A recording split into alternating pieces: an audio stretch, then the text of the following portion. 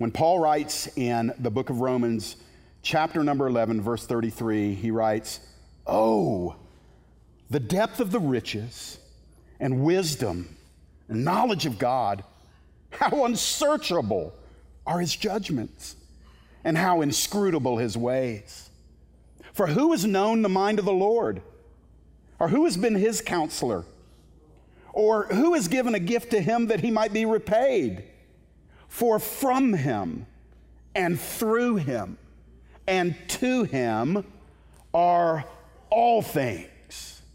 To him be glory forever." And let's say along with Paul together, amen, hallelujah. So the book of Romans is perhaps the most, if not the most, and the second most theological doctrinal book in the New Testament. Ephesians and Romans. Smart guys and ladies like to debate which one is more theological. All I know is that Paul has been writing some deep stuff in Romans chapters 9, 10, and 11. Almost impossible to fathom theology. But at this point, he's saying, I'm going to take off the theologian's cap, and I'm going to put on the robe of a worshiper, and I'm just going to tell you, God, you are mind-blowing. That's literally, well, not literally, that is encapsulating what he's writing there. He's saying, you can't figure him out. You can't measure him. You can't define him. Watch this. You can't predict him. And you can't control him. And he says, because everything came from him, it is for him, it's going to go back to him. And so Paul says, let's just give him all of the glory right now, and let's do it forever and ever. It is a statement of wonder written under the inspiration of the Holy Spirit, but written by a man who was the deepest theologian the church has ever known. He was a brain. He was a thinker. He was a philosopher. He was trained in rabbinic law. He was a man with such an amazing pedigree and scholarship. And yet when he really got into the presence of God, he didn't know how to articulate the wonder in his heart. I'm afraid in our day, brothers and sisters, that the more we are growing in the Lord, the more we are understanding theologically, doctrinally, the more that we are ingesting of the Scripture, I am perhaps seeing the opposite effect. We're losing our wonder. We're losing our sense of Abba and more galvanized in our sense of God the Almighty, which both realities are biblical. But I do believe that when God initiated interaction with man, it was not so that he would become a subject to be studied and mastered by us, but it is more likely that he just wanted to be an Abba Father who wanted to spend time with us. Not because he lacked anything of himself, but because he delights in what he makes, and he made you for his glory and your good. And so I am finding in my life, and forgive me for testifying, but I can't give your testimony, I can only give mine. I am finding in my life that I'm having to fight to retain my wonder. I'm having to fight to remain awe-stricken by the Lord. I'm having to say no to some things that encroach upon the simplicity of the gospel of Jesus Christ. And I have to suppress my urge when the Holy Spirit says, dance, son, dance, son. I have to suppress my urge to say, but I'm not in a room of dancers. And so where do we go to reconnect with our wonder? Well, it begins with just some simple things I'm going to share with you today. And I don't think anybody's immune from the need for this text today. And so I had better get to preaching. It is already time. So here we go. I'm going to start where you might be tempted to yawn with these words, worshiping God in prayer. Worshiping God in prayer, the most elementary, foundational function and privilege in the Christian life is that we are called, I believe, in the context of worship, the foundation, the springboard, the launching pad for worship is praying. And praying is not simply, God bless the missionaries, God bless the potatoes, amen. It is talking with God, but it is not only talking with God, it is learning to hear from God.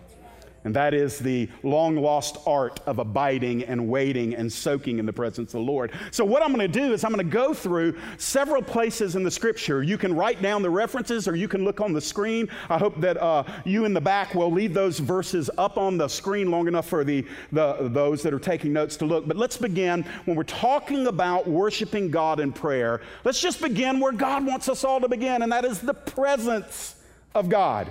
And I could have picked dozens and dozens of verses, but I chose these two from the 145th Psalm, which tell us that the Lord is near to all who call on him. To all who call on him in truth. He fulfills the desires of those who fear him. He also hears their cry and saves them. This is not the concept of God that I began my understanding of God with. God was the rule keeper, the scorekeeper that I wanted to avoid because I was really good at breaking the rules and undermining the score. And so it was unfathomable to me to think of God in this way of mercy and grace and compassion. I knew him as just. I knew him as holy. I knew him as right. I knew I didn't have a leg to stand on. I didn't feel like I could ask him for much because I knew who I was, and I had an inkling about the justice side of God. And so when I was introduced to this idea, this biblical truth that God actually wanted to be with me, it blew my mind. Because quite frankly, if I sound a little bit like Dr. Phil, that's okay, I won't bill you for it, but I did not believe that I was I had any value for which God might want to spend time with me. It's a sense of inadequacy, a sense of unworthiness. But then I would read verses like this that says, Jeff, if you in the 20th and 21st century will call upon the God of Abraham, Isaac, and Jacob, the God and Father of our Lord Jesus Christ, if you will call upon the Red Sea splitting God, the hailstone raining God, the Mount Sinai God, the Mount Calvary God, the Mount of Transfiguration God, if you will call upon him, your Bible tells you that he's going to draw near to you. I mean, that is mind-blowing, and so it was an element of faith in me. I could say, well, I don't sense that. And the way the Lord worked with me, it was, okay, you don't sense it because you don't believe it. And so I had to believe before I sensed it. When I started believing that the presence of God was not on the back far left corner of heaven somewhere, but that we were in the presence of God, and the presence of God is in us through Jesus Christ, I started realizing I can talk to him, he hears me, he can talk to me, I hear him. And the presence of the Lord is where wonder and you get reconnected. You're not going to get that on the fly. You're not going to get that squeezing God in. You're not going to get that as number 8 on your list of priorities. It made the top 10, but right now it's number 8. It's just not going to work that way. Now again, that's not some legalistic duty putting it up at number 1 and putting all your real happiness down lower. My friends, it's this. He is God. He is the one who has promised and pledged to shepherd you, lead you, take care of you, but he also wants you to enjoy him because there is in him fullness of joy. And the presence of God inevitably will lead to my next thought when we're talking about prayer. Again, we're talking about that basic childlike premise of the Christian life where we talk to the Lord and we do learn how to hear him back. Talking is the easy part. Hearing him requires a maturing ear, but you can. Jesus said, all of my sheep will know my voice, they'll hear it. I mean, he promised us that, and so it's not kept for the select few. But the power of God, Jeremiah 33:3. I much prefer the King James version of this. I'll read it to you in the English Standard Version. But we see in Jeremiah 33:3, God saying, call to me and I will answer you, and will tell you great and hidden things that you have not known. I like the King James, will show you great and mighty things that you know not. The emphasis is this: when we begin to call upon the Lord in some way or fashion, he will respond. He is going to respond. So many times I'm convicted. I have my son down here on the front row, and I just don't have that kind of, well, I'm not omniscient, amen? Sometimes I think he's omnipresent, but I am not omniscient. And so I'm doing this, I'm answering an email, I'm doing something, and my son's over here and he's saying something, and I don't hear him. I know he's there, but I don't hear, and I don't respond the way that God responds to me, the way that God responds to you. It is if the pledge of God is this, that wherever you are, when you know you need me or when you desire to talk to me, you call on to me and you've got my full attention. You call after me and I will put down, can I say it this way? Put down whatever I'm doing. I'll lock eyes with you and I'll say, what can I do for you, girl? What can I do for you, boy? And the Bible says it's not just that he arbitrarily listens and acknowledges our little feeble prayers to him, but he says, I'm going to actually answer and address what you're saying, what you're asking, and I'm going to show you some things that you have never seen before. Perhaps this is the most undervalued statement coming out of the mouth of God anywhere in the Old Testament. That God said, and it's a principle that we can apply to ourselves. The promise wasn't made directly to you and me, but it is a principle that reveals the heart of God. What is that principle? God says, when my kids call out to me, when my covenant people call out to me, I am obligating myself to respond and to show them things that they never even thought of. Jesus would put it a different way. He said, if you just bring to me a little mustard seed of faith, you see Stone Mountain over there? Watch it move. He's speaking in imagery. He's saying that there is no obstacle too great that can withstand the affirmed prayer between the weakest saint who is petitioning the mighty God.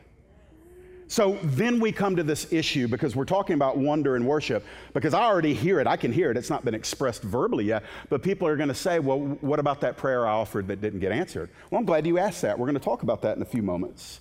Brings us to what I call the promise of God. The presence of God, call. The power of God, call. And then a promise of God. And look at what Jesus said. And here's an opportunity for us to believe Jesus or not to believe Jesus. Luke 11, verses 9 and 10. Jesus said, and I tell you, ask and it will be given you. Seek and you will find. Knock and it will be opened to you. For everyone who asks receives, and the one who seeks finds, and the one who knocks, to the one who knocks, it will be opened. You ever been frustrated by that statement from the Lord?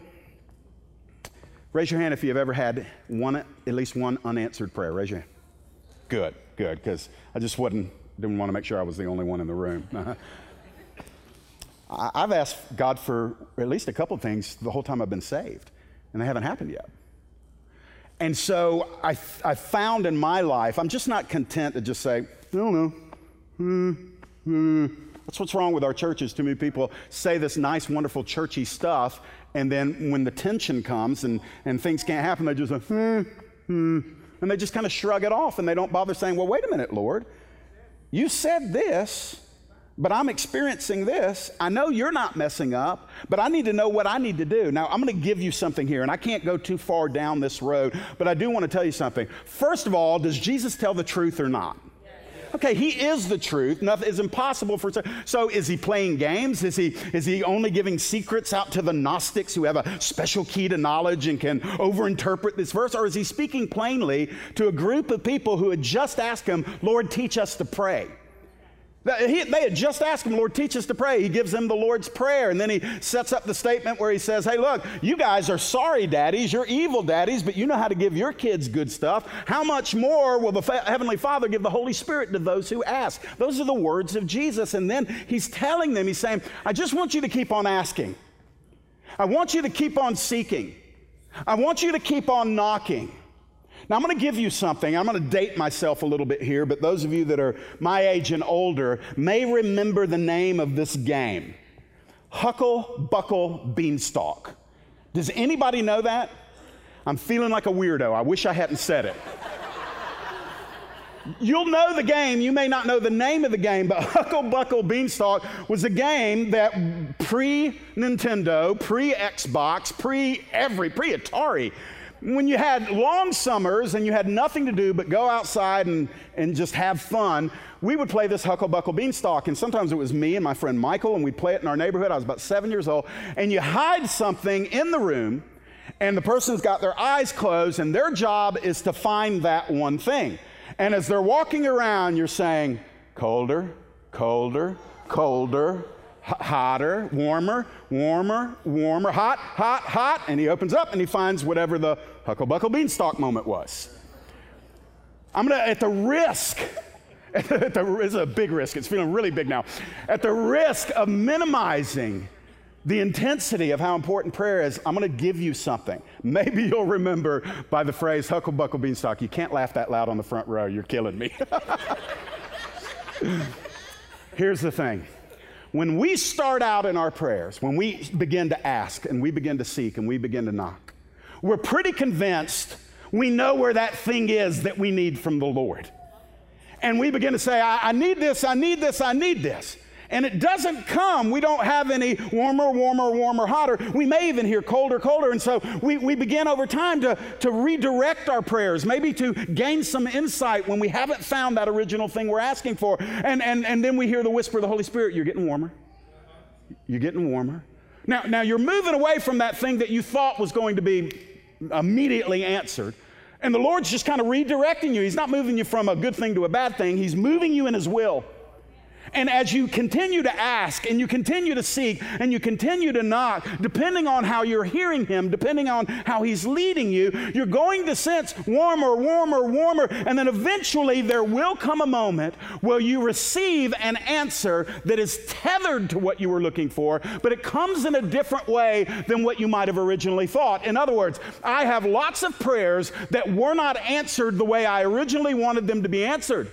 But God hucklebuckle beanstalked me, and I moved from that original prayer, and in that process of asking continually, seeking continually, knocking continually, I came to that place where He said, that's it, that's what I've been trying to lead you to. And friends, that is sometimes the way the Lord operates in your prayers. But let me tell you what happens. We've been conditioned very impatiently by our culture, by our own flesh. And what happens is when we don't get the specific thing that we wanted and we asked, and maybe it becomes an impossibility to ever get that thing, we can be tempted to stop asking, stop seeking, stop knocking. So we not only don't get what we originally wanted, we don't get the thing that God had designed for us because we failed to continue to seek Him. Some of you have given up on a prayer that didn't happen. And you stop asking the Lord about it. You stop calling unto Him. You stop seeking Him. You stop praying. You stop seeking His presence. And because of that, you not only didn't get what you want, but you didn't get the answer that He had. You say, well, Jeff, what do? I would say, pick up the axe head where you dropped it. He'll cause it to float. And you can take that thing and begin again to start chopping away at the things that God has for you. Friends, closed doors in the kingdom of God do not lock you up. They give entrance to the other door that God has unlocked. And so when we're hitting closed doors, none of us like it. I'm like, man, I knock, I doorbell, I door knock, I look for a window to go through. I want on the other side of that thing. But as we grow in faith and we worship God in prayer and He's moving in our lives, we learn that part of our prayer life is not getting what we want from God, it's getting God. It's getting Him. And prayer is not the formula by which I get what I want for me from God. Prayer is the invitation to receive what God wants for me. And sometimes to receive what He wants from me, I have to bear the weight of Him saying no to what I am originally asking for. I'll give you this. Young men, hear me on this. Lord, help me on this. Young people, love and the butterflies and the woo, that's beautiful. You're 19, you're 20 years old, you think you found Mr. or Mrs. Right. That's awesome. Sometimes those relationships don't pan out like you wanted them to. You get your heart broken, you get hurt, you might get jaded, you could get bitter. But I'm going to tell you something. Most of the married people in this room, probably half, could say, right before I met the person of my dreams and got married, an imposter was presented to me that I thought was the right one. Yes. I almost married this guy. I almost married this girl. I couldn't believe it when he or she dumped me and I was wrecked. But then when that door closed, another door opened as I prayed and sought the face of God. If our faith is not mature enough to stand before a closed door that the Almighty has closed, and we still can't give him praise, then we haven't matured at all. Because if his greatness is only as great as the width that the door has swung open, friends, then we are serving ourselves and using God to fulfill our agenda. And so let's get down into this next place. Not only worshiping God through prayer, but worshiping God with praise. I know these are elementary statements, but because we don't slow down and tarry over them long enough, they're unpracticed realities. They're simple concepts. Yeah, praise and prayer. Yeah, I'm a Christian, man. Okay, but my question is, are our churches or are our lives being conditioned by these things? Or have they just become Christian words? Are they just words that we use and everybody knows what we're talking about, but nobody's doing them? So, worshiping God with praise. And this is where Pastor Jeff gets real happy, because this is right in my wheelhouse. Praise him from the wealth of our love. Let's go to that theologically rich first chapter of Ephesians in verses 6 and 7. Paul again. I mean, he's a brilliant theologian, but nobody outpraised Paul. He says, to the praise of Christ's glorious grace, or God's glorious grace, with which he has blessed us in the beloved, speaking of Jesus. In him we have redemption through his blood, the forgiveness of our trespasses according to the riches of his grace. Now, listen to me. There is the possibility that your life and mine may be faced with such temporary and external trials, tribulation, pain, loss, and suffering. It can happen. Don't listen to anybody that tells you, no, it can't happen. It happened to the best believers in our Bible. It can absolutely happen. We're not promised a free pass. As a matter of fact, everybody in the Bible that stirs my heart in one level or another went through a corridor of suffering during their lives. But if that is the only place where we can find ourselves, the Bible testifies that you and I are still immeasurably blessed. If we lose our health, God forbid, but it can happen. If we lose our health, if we lose our wealth, if we lose our influence, if we lose our ministry, if we lose our family, if we lose, the Bible declares over your loss, you sure are blessed. You are favored. You are blessed. You are cared for. You are beloved. You are watched over. You are provided for. You are secure. You're an overcomer. You will triumph. You're more than a conqueror. That's just what the Bible says. And so therefore, as I confessed this morning, I walked in a little flat. I didn't have any good reason to be. As a matter of fact, I've been in a really good mood all day. But just when I came in, I thought to myself, I can either wait for him to stir it or I can stir it myself. And I just waited on him. And eventually, yeah, he stirred it. But here's the thing. I've got a lot of external reasons to praise God. I mean, I'm blessed. Most of you, by comparison to the rest of Earth's population, you're really blessed horizontally. I mean, I don't want to get into all of that, but you just are. I hope you can recognize that. You don't have everything the way you want it. You'd be spoiled if you did. And so when I'm looking at this, look at what it says. It says, Jeff, the Lord invites you and all of your brothers and sisters. He calls you to a life of praise, not a praise service, not a worship service, but a life of praise. And so the question sometimes is asked, yeah, I don't have anything to praise him for. Now, I'm not here to indict, but that's a common thing because we are so trapped in our little temporary bubbles and our cushioned Christianity and our comfortable culture of Bible Belt living, and we forget the theology of why we're blessed. Just go back and look at the verses. You're a recipient of his glorious grace.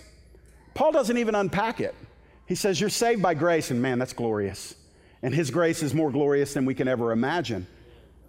It says he, again, his grace, he has blessed us. In him we have redemption through what? Through his blood. That means that as guilty, vile, helpless, hopeless, damned sinners, aren't you glad you came? Hallelujah. That is what we are.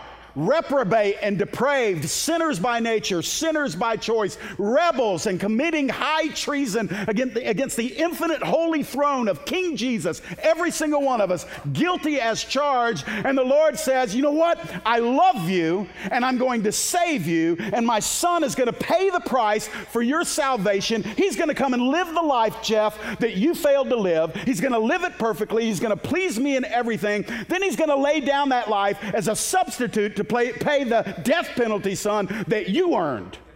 So Jesus pays my penalty, and then I get redemption. That means I'm bought out of that condemnation. I'm bought out of that accusation. I'm bought out of that damnation. And it is all through the blood of Christ. It's not through joining a church. It's not through being moral. It's not through being generous. It's not about being a Baptist, a Catholic, or a tongue-talking charismatic. It's not about any of those things. It's about coming to that place as a helpless sinner who has nothing God needs, and it's a good thing he needed nothing because we've got nothing to offer. And we say, Jesus, you are everything. I need you. Take me as I am. And he says, I will. And he saves us. And so it is from this wealth and treasure of our love back to him that we praise him. There are moments where you're not going to feel like praising. Do you know what you do? You praise him. Say, yeah, but it's fake if I don't feel it. Really? Give me some chapter and verse on that. Because the authenticity of your praise doesn't depend on your momentary emotion behind it. It depends on his infinite worth. And last time I checked, 24/7, he's worthy to be praised. So you're always doing the right thing when you praise him. So you say, well, Jeff, does he receive that? Well, let me tell you what's going to happen. He doesn't diminish when you don't praise him. He's still God. Your understanding and my understanding of him and our appreciation and gratitude towards him diminishes when we don't praise him. And so what do? Sometimes I just praise myself out of the valley. Not praising myself, but I praise myself out of the valley. And I just start using, matter of fact, let's go to the next passage, Hebrews 13:15. Praise him with the wealth of our love because he's been so good. And praise him with the words on our lips. That means the Bible actually says, let it out. Well, I'm praising him in my heart. Well, open your mouth. Through him, let us, how often? Continually offer up a sacrifice of praise to God. Well, what does that mean, writer of Hebrews? That is the fruit of our lips that acknowledge his name. Listen to me on this. We're talking about worship and wonder. I love everybody, and I know what people are saying, but it's epidemic in the last 40 years for people to say, I don't have to be with other Christians. I don't have to go to church. Me and God, we got our own understanding. I'm saved. I got my Bible. I just put on my worship music. I get in the book of Proverbs, just me and Jesus and a kumbaya moment, and they don't need the church, and they don't need to serve, and they don't need to give, and it's a little silly. Come on. I mean, our kids are more spiritually intelligent than that. They understand innate. I'm talking little children know, hey, wait a minute, mister. That's some jacked up theology you got right there. Where'd you get that? What do you mean you don't have to go to church? Well, here's the deal. There's something disconnected. They don't want to. But when you are walking in and with the Lord, you are going to sense, and eventually, if you'll just stick with it, and persevere and press through, you are going to sense a revitalization inside. And I'm going to tell you, the gospel, the advance of the gospel is dependent, humanly speaking, on us expressing what God has done for us and is doing in us. In order to make Jesus known, somebody's got to talk. Somebody's got to sing. Somebody's got to testify. Somebody's got to praise. Somebody's got to write. Somebody's got to blog. Somebody's got to let it out. And the writer of Hebrews says this, praise him with the works on our lips. I'm going to really rattle the introverts. I want you to take 15 seconds and look to somebody near you, and I want you to tell them at least one thing that God is worthy of praise for in your life. You do that while I get a drink of water. Go for it. Come on. Come on. Come on. That all you got?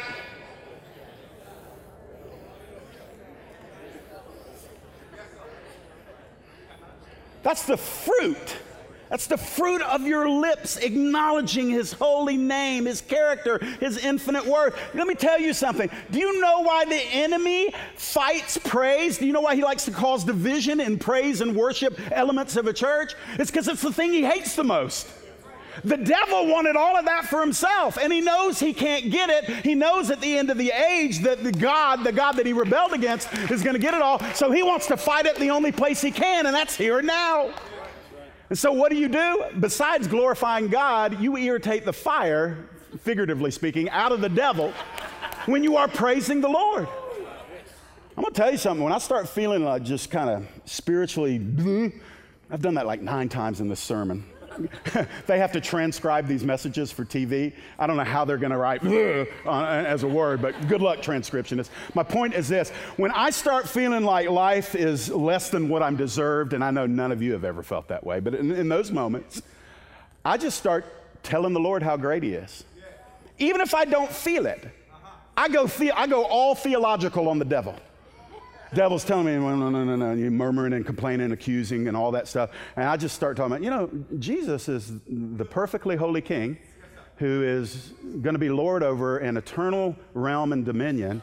And I get to eat at his table both now by faith and then. And he saved me, and he's shepherding me. He blessed me with a beautiful wife and 2 precious kids. He called me to preach. I've got a really great life. I'm moderately healthy. I feel good. I do life with hundreds of wonderful people. And you know what? And King Jesus is going to come back one day, and he's going to split the sky, and there's going to be a bunch of angels with him. And he's going to crush the enemy. He's going to cast into the lake of fire the devil and the demons and the false prophet and the beast. And I'm going to rule and reign with him forever and ever. And before I leave that 25-second moment of praise, I'm thinking, I've got it made. I've got it made. I don't know why I woke up feeling sorry for myself, but you know what? I've really, really got it made. How does that happen? It happens when I articulate spiritual reality. You can know it in your mind, but if you're not saying it with your mouth, friends, you're shortchanging your walk with God. Faith comes by hearing, and hearing the words of Christ or hearing the word of God. There is something about the spoken and received audible word that when it comes in, it is a cycle of truth moving through you. And when truth begins to move through you, it displaces all of the lies and all of the untruths that try to kind of drag your mind down. Sometimes we're simply victims of our own sermons. Nobody preaches to you more than you. And if you're not saying the right things to yourself, when I say right, I'm not just talking about, patting yourself on the back, although I'm not against an occasional pat on the back, but I'm talking about when you begin to speak what God speaks of you, you're on the most solid ground you could be on. When you start when your feelings become your instructor, that's where you get in trouble. Because your feelings don't always tell the truth. And so we go further. Worshiping God with praise. Praise him from the wealth of our love. Praise him with the words on our lips. Praise him through the witness of our lives. 1 Peter chapter 1, verses 6 through 8. Listen to this. I love this. This is for all of you that hate this message because you're in a bad place in life. Just listen. In this you rejoice, though now for a little while, if necessary, you have been grieved by various trials, so that the tested genuineness of your faith, more precious than gold that perishes though it is tested by fire, may be found to result in praise, in glory, and honor at the revelation of Jesus Christ. I love verse 8. Though you have not seen him, you love him. Paul, how did you know? Peter, how did you know that? Though you have not seen him, you love him. And though you do not now see him, you believe in him and rejoice with joy that is inexpressible and filled with glory. The context of Peter's words there in chapter number 1 of his first epistle, the context is struggle, suffering, grief, trial, and testing. The context is not floating in the Caribbean on a cruise ship like my family's about to be doing in about a week.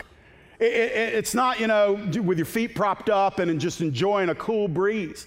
It's not looking at your 401k saying, I don't know how I'm going to spend all this money when I retire. It's not the context. Peter says the joy and the love and the inexpressible gratitude that you have towards the Lord is in the absence of you being able to lay your eyes on him and in the presence of severe conflict, trouble, and suffering. So what does this tell us? It tells us this, that God calls his children to praise and worship him when nothing going on around you serves as a catalyst for you to do that.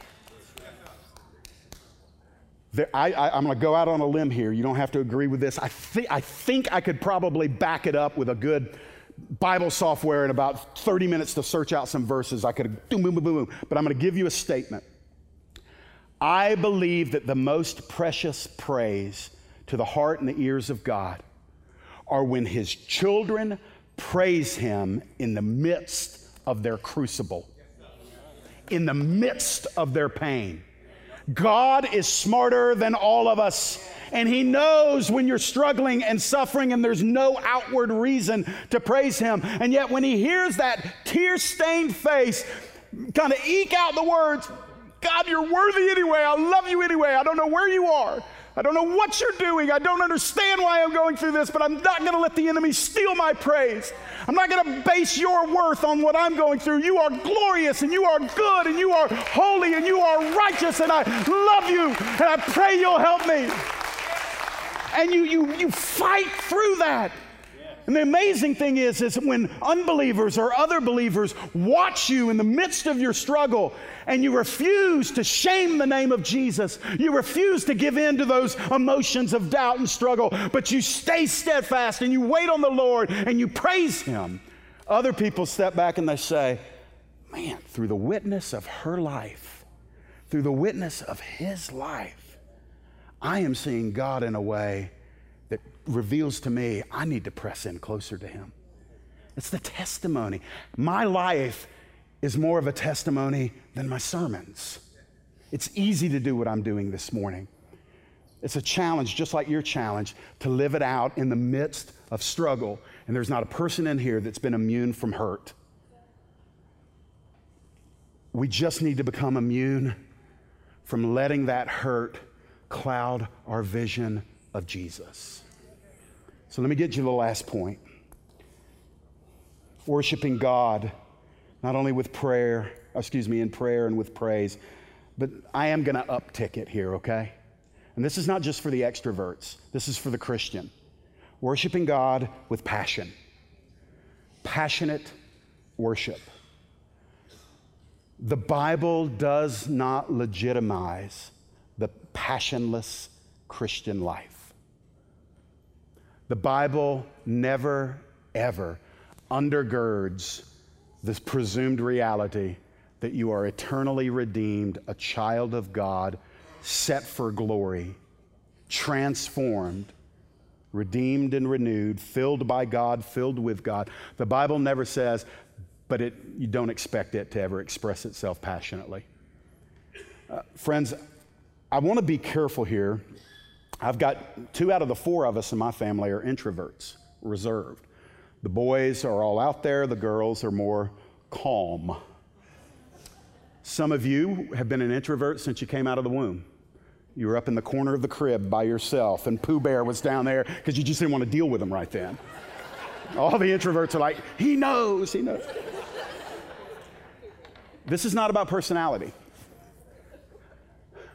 This is about the greatness of God, who as we see him and when we see him, there will be moments where we, not only can we not stop the passion from moving, we won't want to.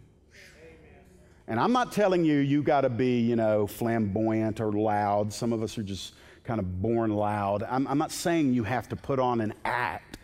But what I'm saying is if this one that has been everything and is being everything to you, if he is the central reality of your life, there's going to be moments where you can't put a cap on it.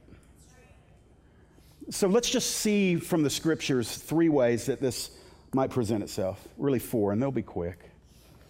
A passionate longing. Now listen, this isn't hyper. Psalm 42 verses 1 through 4 isn't hyper, it's just passionate. As a deer pants for flowing stream, so pants my soul for you, O God. My soul thirsts for God, for the living God. And then the question, when shall I come and appear before God? He wants proximity. He says, my tears have been my food day and night when they say to me continually, where is your God? And these things I remember as I pour out my soul. And look at what he remembers. He remembers going with the throng and leading them. This is a worship leader's testimony. Leading them in procession to the house of God with what? With glad shouts and songs of praise. A multitude enjoying a funeral? No, keeping festival. The psalmist is saying, I need an outlet for the intensity of who God is in me and what he's done for me and what he's doing in me. I need an outlet. He says, Lord, I have watched the thirsty deer panting through the woods looking for somewhere to drink and be refreshed. He said, Lord, that deer is me and you are the stream of living water. I'm thirsty for you. Now, notice this. This is a passion that is not silly. It's not carnival. It's not swinging from the chandeliers, charismania. It's the groaning that can't be uttered. It's the longing and the deepening, and it is a reasonable expression of just how desperate the psalmist is for the Lord in his presence. And then as he is sensing an absence, and apparently other people are saying to him, yeah, where's your God now? Has the devil ever done that to you? You've been serving the Lord a long time, and now look at you. Where's your God now? Where's your breakthrough prayer now? Where's the favor now? And the enemy is an expert at that. And that's where you got to just start praising the Lord. You just got to start telling Jesus how good he is. When the devil starts telling you how sorry your life is and how bad God's been to you, you just start saying out loud how good he is. I'm going to tell you, the devil will move to somebody else's mailbox. And so the psalmist is hearing, where is your Lord? And the psalmist says this, man, I remember when we used to go up to the temple, or the tabernacle, and we would go up with loud songs of praise. And we would go up with shouts. And it was like a festival. I'm going to give you something. I don't have time to linger here. Maybe Pastor Dustin can hit it in the next couple of Sundays. But friends, if there's one people group on earth that must be celebratory, it is we. It's us. We are those people. And I know that a lot of us have a lot of, ecclesiastical Samsonite, luggage that we're dragging this around, and, we got a backpack on, we got a carry-on, we got a rolling bag attached to the carry-on, and it's all of our denominational luggage, and most of that luggage has like a travel sticker on it that says, shh. But I'm going to tell you something. In the days that we are living in, we have cause to celebrate. We can't do it anywhere else. And the psalmist, our brother in Christ from ages ago, says, yeah, there were times it was like a festival. And Lord, I'm longing for you. So a passionate longing, it speaks of desperation. And then a passionate trust, this speaks of dependence. Let's go to Job, who again was suffering, and he just comes up with this statement that most of us know. And I don't know if we've applied it to our lives. I just say, be real careful. But Job said it. He said, though God slay me, yet will I trust in him. His passion for God and for God's sake, not what can he do for Job. Job said, he can kill me, and I'm still going to say he's worthy of my trust. Job had lost everything. You know the story. Lost his children, lost his business, lost his health, lost the respect of his wife. He lost it all. And Job is sitting there talking to a bunch of fundamentalists who are telling him he must ascend. And he says to them, he says, you guys are miserable comforters. He says, I'm going to tell you something. You speak like you know what you're talking about, but God could kill me, and I'm going to tell you he is still worthy of my trust. Listen, I love you, but I love you so much. If I ever have the chance, I will never let you feel sorry for yourself. We can be compassionate, but when we start enabling people to live in self-pity, we are not helping them. My goodness, what the Bible says about us and the strength and the power and the grace and the love and the goodness and the inheritance and the blessing. All that stuff's not just simply when we get to heaven. Jesus says, I am with you always. Passionate commitment, Psalm 57. My heart is steadfast, O God. Oh God, my heart is steadfast. I will sing and make melody. Awake, my glory. Awake, O harp and lyre. I will awake the dawn. I will give thanks to you, O Lord, among the peoples. I will sing praises to you among the nations. I love it. You talk about a passionate commitment. That whole psalm is full of stuff where the psalmist says, I'm just going to do it. I will to do this. It ain't about whether it's easy. It's not about whether I'm appreciated. It's not whether or not my circumstances are conducive and convenient. I am going to make sure at the top of my list, Lord, that you hear my praise, that you get my worship, that you hear my voice among the multitude telling you how worthy and good and glorious you are. And I'm going to do it among the nations. You know what that refers to? The non-believing pagans, the Gentiles, the Goyim, the heathen. He says, I'm going to do it in their presence so that they hear it. And friends, this is, and by the way, oh no, I'm going to lose you right here. He says, I'm going to get up before the sun does. He said, I'm going to awake the dawn. The picture there is, I'm going to be praising you so loud, the sun's going to get up to see what's going on. Come on. That's a lot different than showing up to church, checking your clock, wondering why he's still preaching, and it's 12:10. But notice this. He says, my heart's steadfast. He made up his mind. And then his heart, careful, a renewed mind will lead to an aligned heart. When your mind is renewed by truth, you're not done until your heart aligns with that truth. And it is when the heart is aligned that the praise comes forth. An enlightened mind, a theologically accurate and enlightened mind, is not enough to continually praise God. You can think correct thoughts about him, but praise involves the heart. And the heart is the seat of passion, both good passion for the consecrated believer, and for the carnal person, it can be ungodly passions. But I want to tell you something. We are commanded to worship with all of the mind and to love the Lord with all of the mind and all of the heart. And so we get down to the last part of it. But let me just apply the verses I just read. Please fix your heart. Affix your heart on the Lord. Nobody can do that for you. Nobody can preach you into that. You have to come to that place where you say, Lord, I have made up my mind. I am done with all the sorry excuses of why I'm not living a life full of praise. I'm tired of it, Lord, and I'm making up my mind today. I'm going to do it, and I will wait on the vibe to come later, but I'm going to do it right now because it's right and you're worthy. And then a passionate mission. Titus 2:13 and 14, waiting for our blessed hope, the appearing of the glory of our great God and Savior, Jesus Christ, who gave himself for us to redeem us from all lawlessness and to purify for himself a people for his own possession who are, here we go, zealous of good works. Zealous for good works. Zealous for good works. Zealous for good works. We're talking about a passionate mission. I don't want Newbridge, neither does Pastor Dustin, neither do your elders and your ecclesia group leaders and your Elevate leaders and your other people that are sacrificing and serving in this place. We don't want it to become a seminary hall or a house of preaching or just a great place to come and get a good worship vibe on before you go to the lake on Sunday.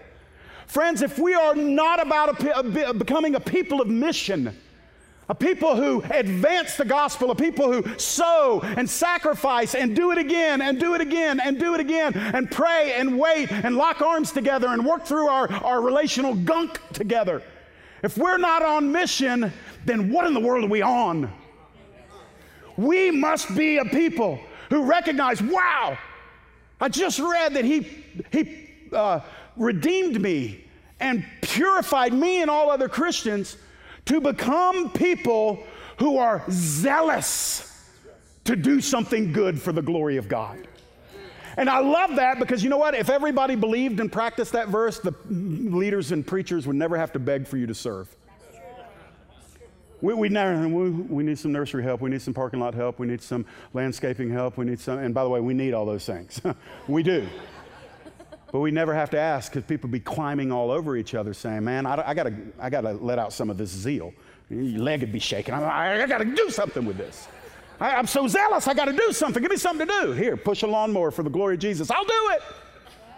Change a diaper for the glory of Jesus. Doesn't sound right, but I'll do it. Wait in the parking lot on a June hot day, 95 degrees, to make sure people whom God blessed and wants to bless and wants to save can get in and out of the building without crashing into each other. I'll do it. Going to the homeless shelter to feed and to clothe the hungry.